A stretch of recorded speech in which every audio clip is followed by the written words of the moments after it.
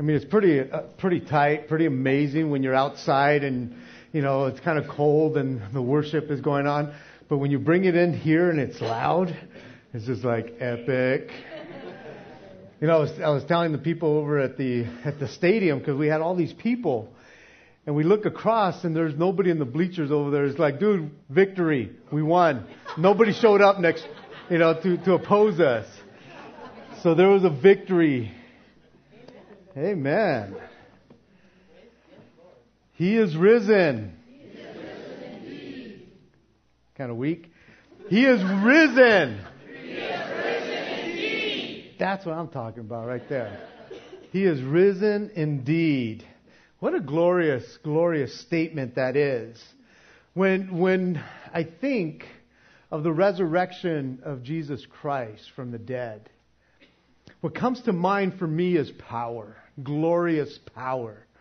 Because you can't just spring up from the dead. You just can't. It takes some power to do that. To raise yourself up from the dead is power. Power that is beyond comprehending.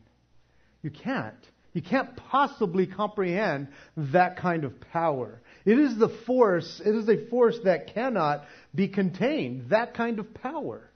To be able to raise someone from the dead and to say he is risen is to say that he was dead, but now he's not dead. And again, when you think about that kind of a statement, he was dead, but now he's not dead, and he raised himself from the dead, it speaks of power, ultimate power. At the time that Jesus died, in the days following, his disciples were saddened. They were grieving. I'm sure that they felt like all their hopes were gone.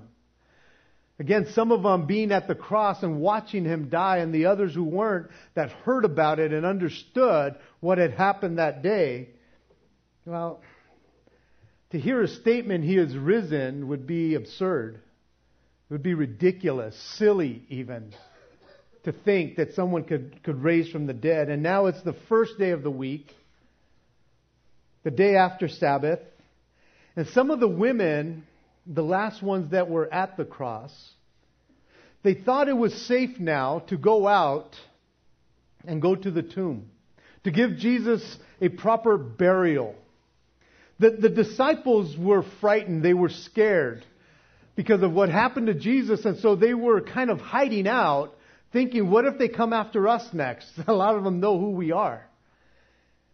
But after the Sabbath, on this first day of the week, they thought, especially the women, it doesn't matter what happens to us. We want to go give our Jesus a proper burial. Because they knew that everything had been done in haste. Because of Passover, because of all the commotion and everything that's going on in the city, Jesus deserved to be treated with dignity and respect. After all, that's how he treated people. With dignity and respect. And this, for his disciples, these women especially, it was the least that they could do. To go and do this for their Jesus. To take care of him. He is risen from the dead would be the furthest thing from their mind. Not expecting anything like that. That morning, power and glory and joy and excitement were not words to describe that morning. That morning was one of those mornings where they were still hurting. They were still afflicted in their souls because of what had happened to their Savior. And if anything, these women that morning didn't know what to think. With the heaviness that they all felt. They hadn't even thought about who would roll away the stone from the tomb. They were just going to go do their due diligence to their Savior, to their friend. And they had no clue what was about to happen. So we're in Mark chapter 16. I want to read the account from Mark chapter 16, beginning in verse 1. We'll be there for most of the time. And it says in verse 1, "Now when the Sabbath had passed, Mary Magdalene Mary, the mother of James, and Salome brought spices that they might come and anoint him. Very early in the morning, on the first day of the week, they came to the tomb where when the sun had risen. And they said among themselves, "Who will roll the stone away from the door of the tomb for us?" But when they looked up, they saw that the stone had been rolled away, for it was very large. And entering the tomb, they saw a young man clothed in a long white robe sitting on the right side, and they were alarmed. And he said to them, "Do not be alarmed. You seek Jesus of Nazareth, who was crucified. He is risen. He is not here. See the place where they lay him. But go, tell his disciples and Peter that he is going before you into Galilee. There you will see him as he said to you." So they went out quickly and fled from the tomb, for they trembled and were amazed. And they said nothing to anyone, for they were afraid. Now when he rose early on the first day of the week, he appeared first to Mary Magdalene, out of whom he had cast 7 demons. She went and told those who had been with him, as they mourned and wept. And when they heard that he was alive and had been seen by her, they did not believe. After that, he appeared in another form to 2 of them as they walked and went into the country. And they went and told it to the rest, but they did not believe them either. Later he appeared to the 11 as they sat at the table. And he rebuked their unbelief and hardness of heart, because they did not believe those who had seen him after he had risen. When it says in verse 1 that when it was the Sabbath, when it was past, all those followers of Jesus at that time, most of whom had come down with him from Galilee area, from the northern section where they hung out most of the time, they came down to celebrate the Passover down in Jerusalem, in that area. And they had no clue that their celebration would be short-lived, as they had gotten there a week before. You see, earlier that week, on Palm Sunday, man, as we looked at last week, they were all riding high. All his disciples, they were excited as their friend, master, and teacher was being hailed as the one who was there to save them all. "Behold, your king is coming to you," Zechariah prophesied. Can you imagine being a friend of Jesus at that time, being one of his disciples at that time, knowing who he is, knowing all the things that he has done, but on that Palm Sunday being hailed as the king, the one that was coming to them, and them thinking, "That's our friend. That's the one we hang out with all the time." Can you believe it? Telling each other, can you believe this is the one that Zechariah prophesied about? Man, you could imagine their excitement as they all joined the crowd that Sunday, that Palm Sunday, shouting, "Hosanna, save us now." And now the shouts of Hosanna were ringing just loud last week. And now all their hopes are gone. All the shouts of Hosanna are gone, and they've been turned into cries of mourning. That's where they're at in a week. Bummed out. And these ladies, they find themselves, after the sun goes down on the Sabbath day, they find themselves out looking for spices, gathering whatever they could,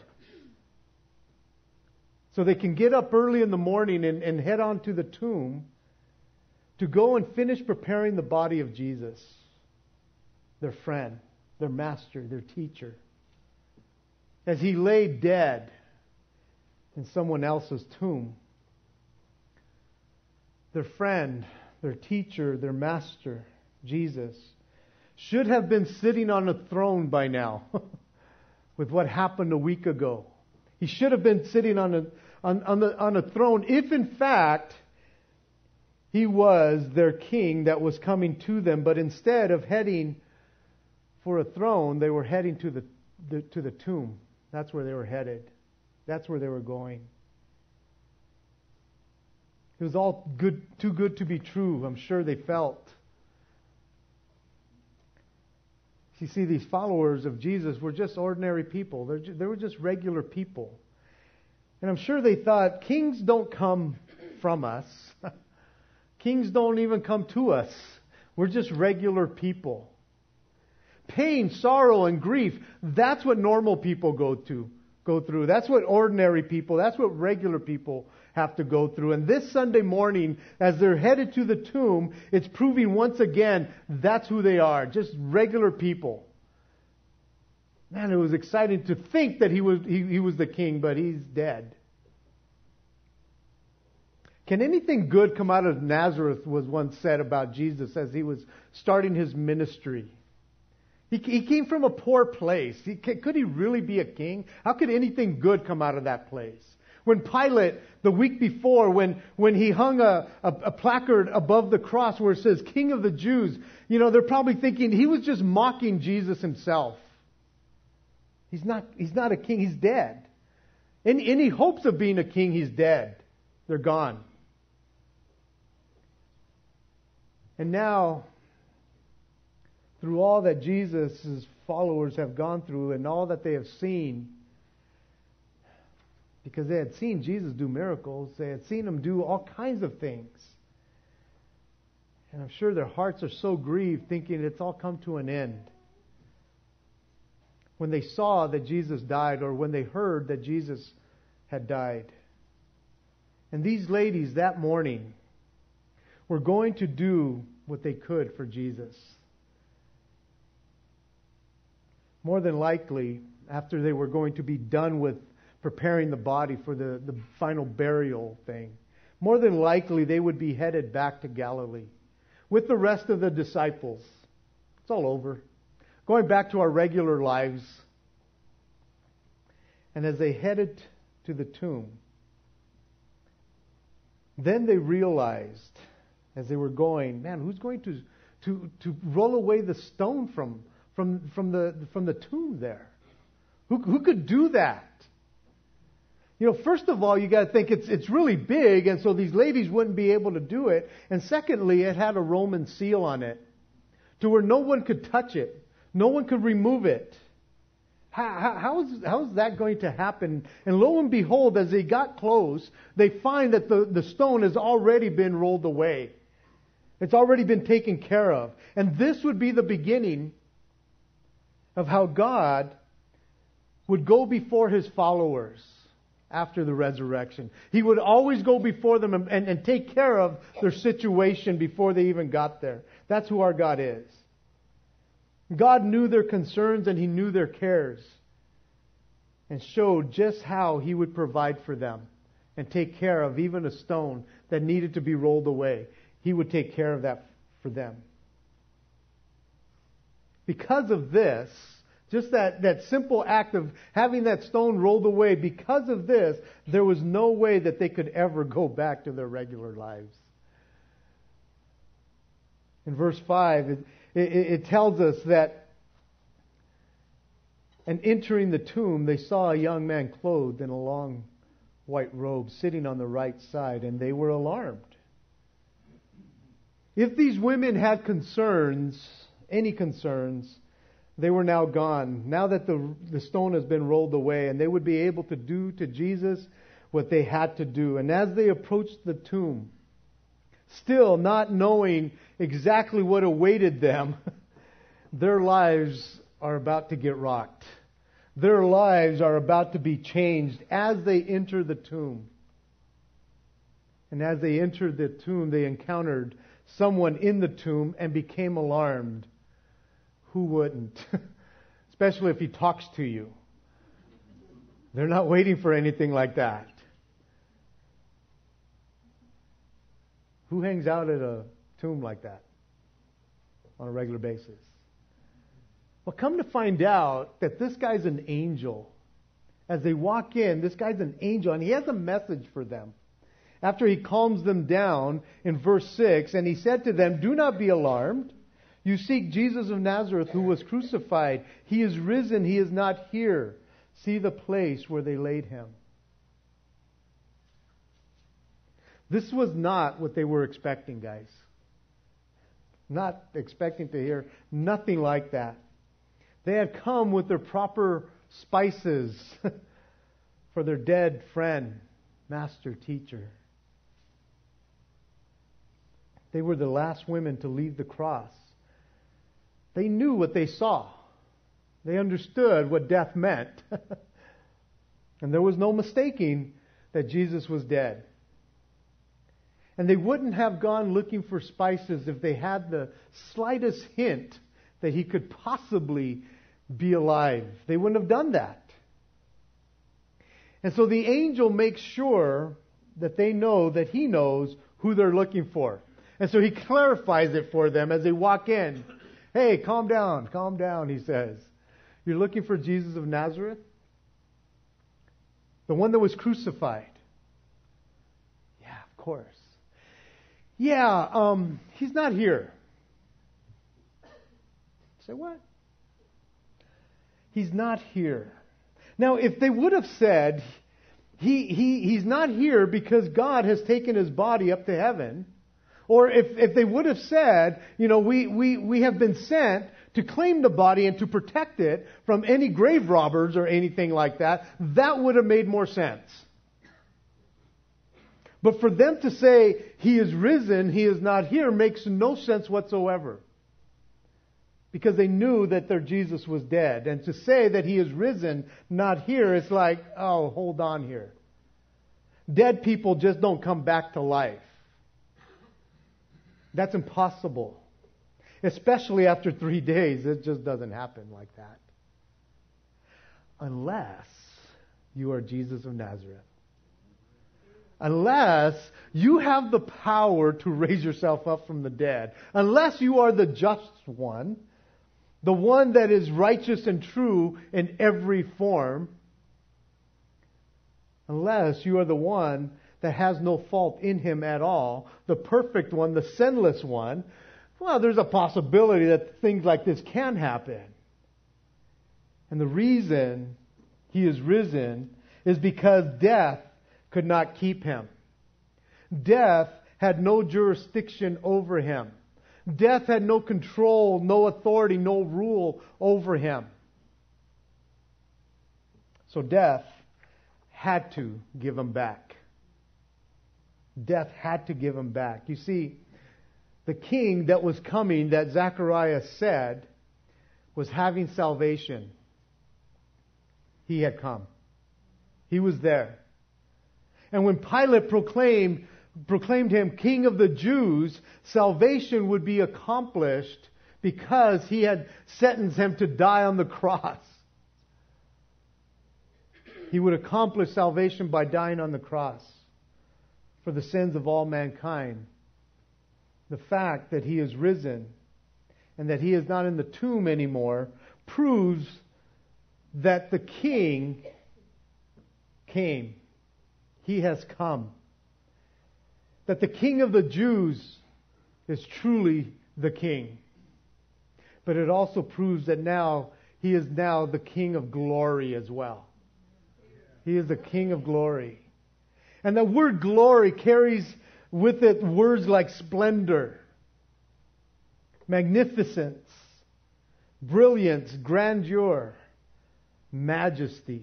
It speaks of great radiant beauty when you think of glory, as opposed to words that are associated with death, darkness, gloominess, mourning, sadness, hurt.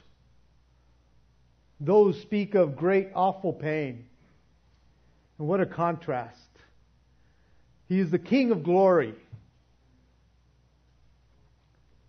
You know, when we see the sun rising on the horizon, and it barely peaks just a little bit to where you barely see a little bit of it, you begin to see its glory. as it begins to shine and the darkness has to dispel.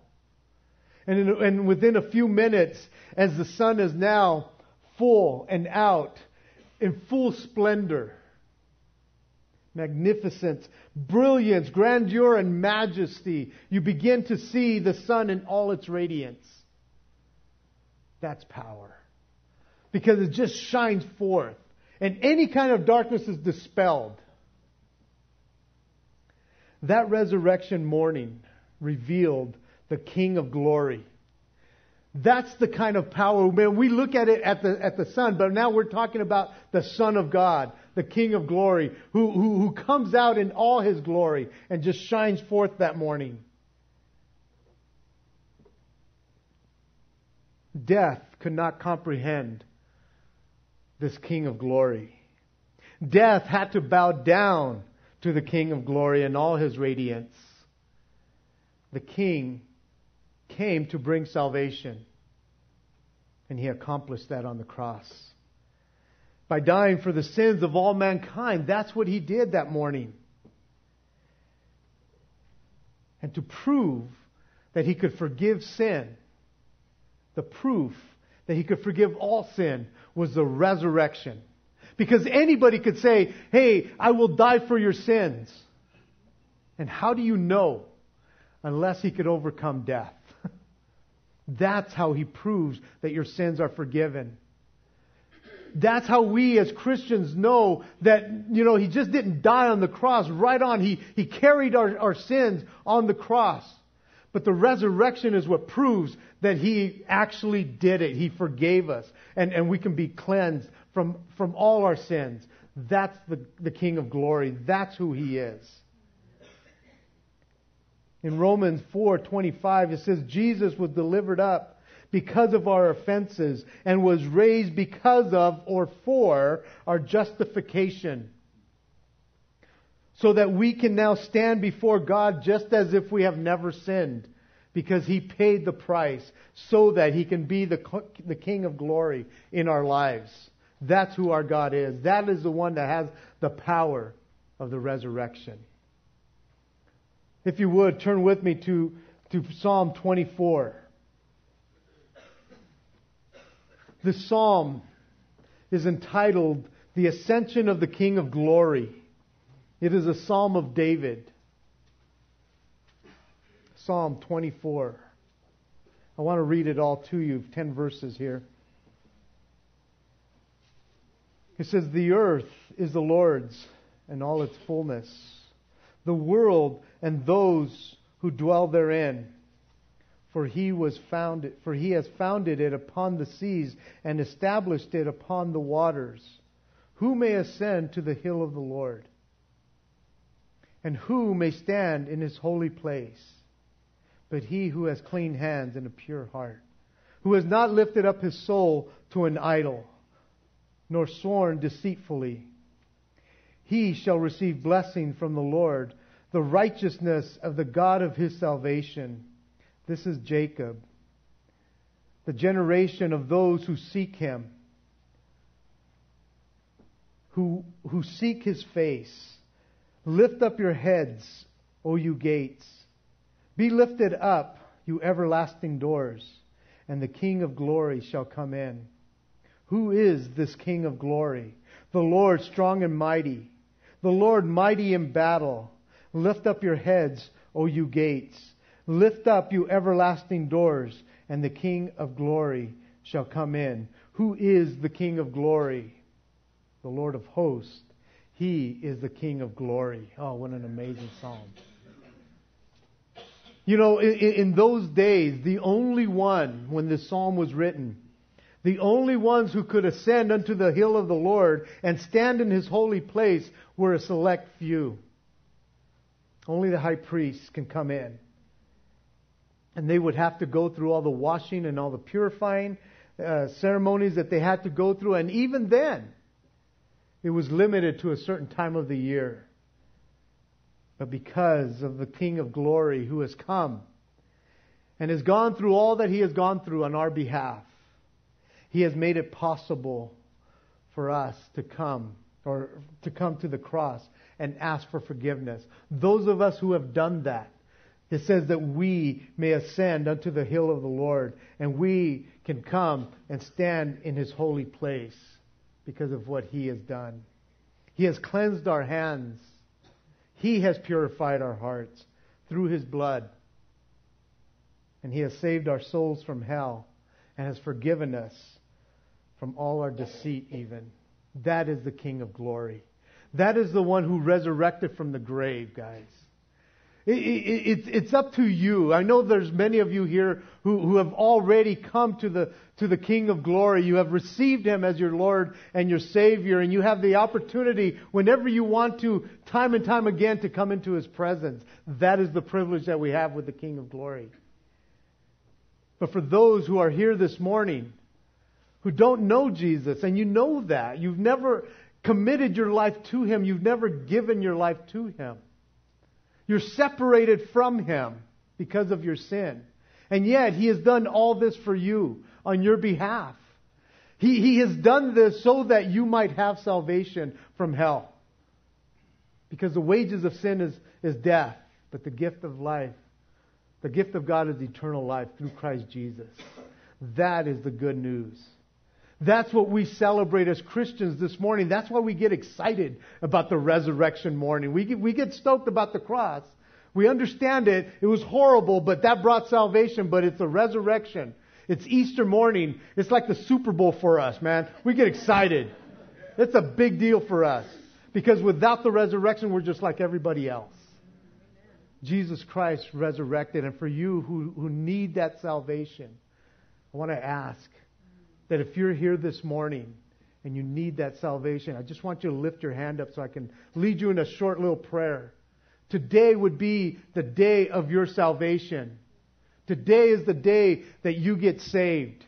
Today you can mark on your Bible or wherever, today was the day of salvation, the day that the King of Glory came in. God bless you guys who raised your hand. Anybody else? I just want to lead you in a simple little prayer. As the worship team comes up, I just want to, just so it's solidified in your heart, is the prayer is not what saves you, it's your heart, because He sees your heart. He did all this for you.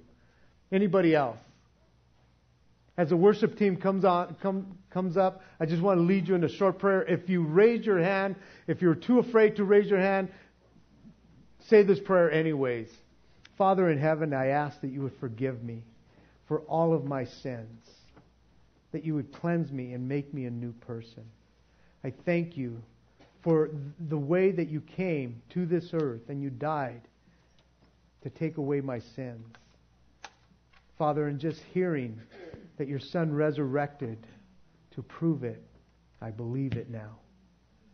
Lord, make me that new person. Help me to follow after you all the days of my life. Lord, become the King in my life, the King of glory, and lead me day by day.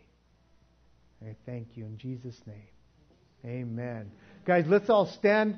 We're going to have prayer teams up here. If you need prayer for anything, if you didn't raise your hand or you think like, oh, I really need Jesus, come on down anyways, and they will lead you to Christ. And for those of you guys who did, congratulations. You're in the family. Today is your day of salvation. Let's pray. Father in heaven, we thank you, we praise you for the glorious power of the resurrection that proves to us that we have actually been forgiven. Because of that act, Lord God, it changes everything. We can now walk in the newness of life. I pray for my brothers and sisters who know you, who have been walking with you, that, Lord, they would not even take this day lightly, but that they would remember that they have been forgiven and walk in that forgiveness day by day. Lord, strengthen them as they walk with you, Lord. Father, again, for those who have received you, committed their lives to you, Lord God, Lord, speak to them and show yourself strong. And now you can be their friend, their master, their teacher. Lord, teach them all that you want to pour into them. And Lord, if there's still anyone who's holding out, Lord God, draw them to yourself, I pray. And we bless you and we thank you, Lord God. Oh, Lord, blessed be your name, for you are worthy because you are the King of glory. In Jesus' name, amen. God bless you. If you need any kind of prayer, please come on up. Don't leave without prayer. God bless.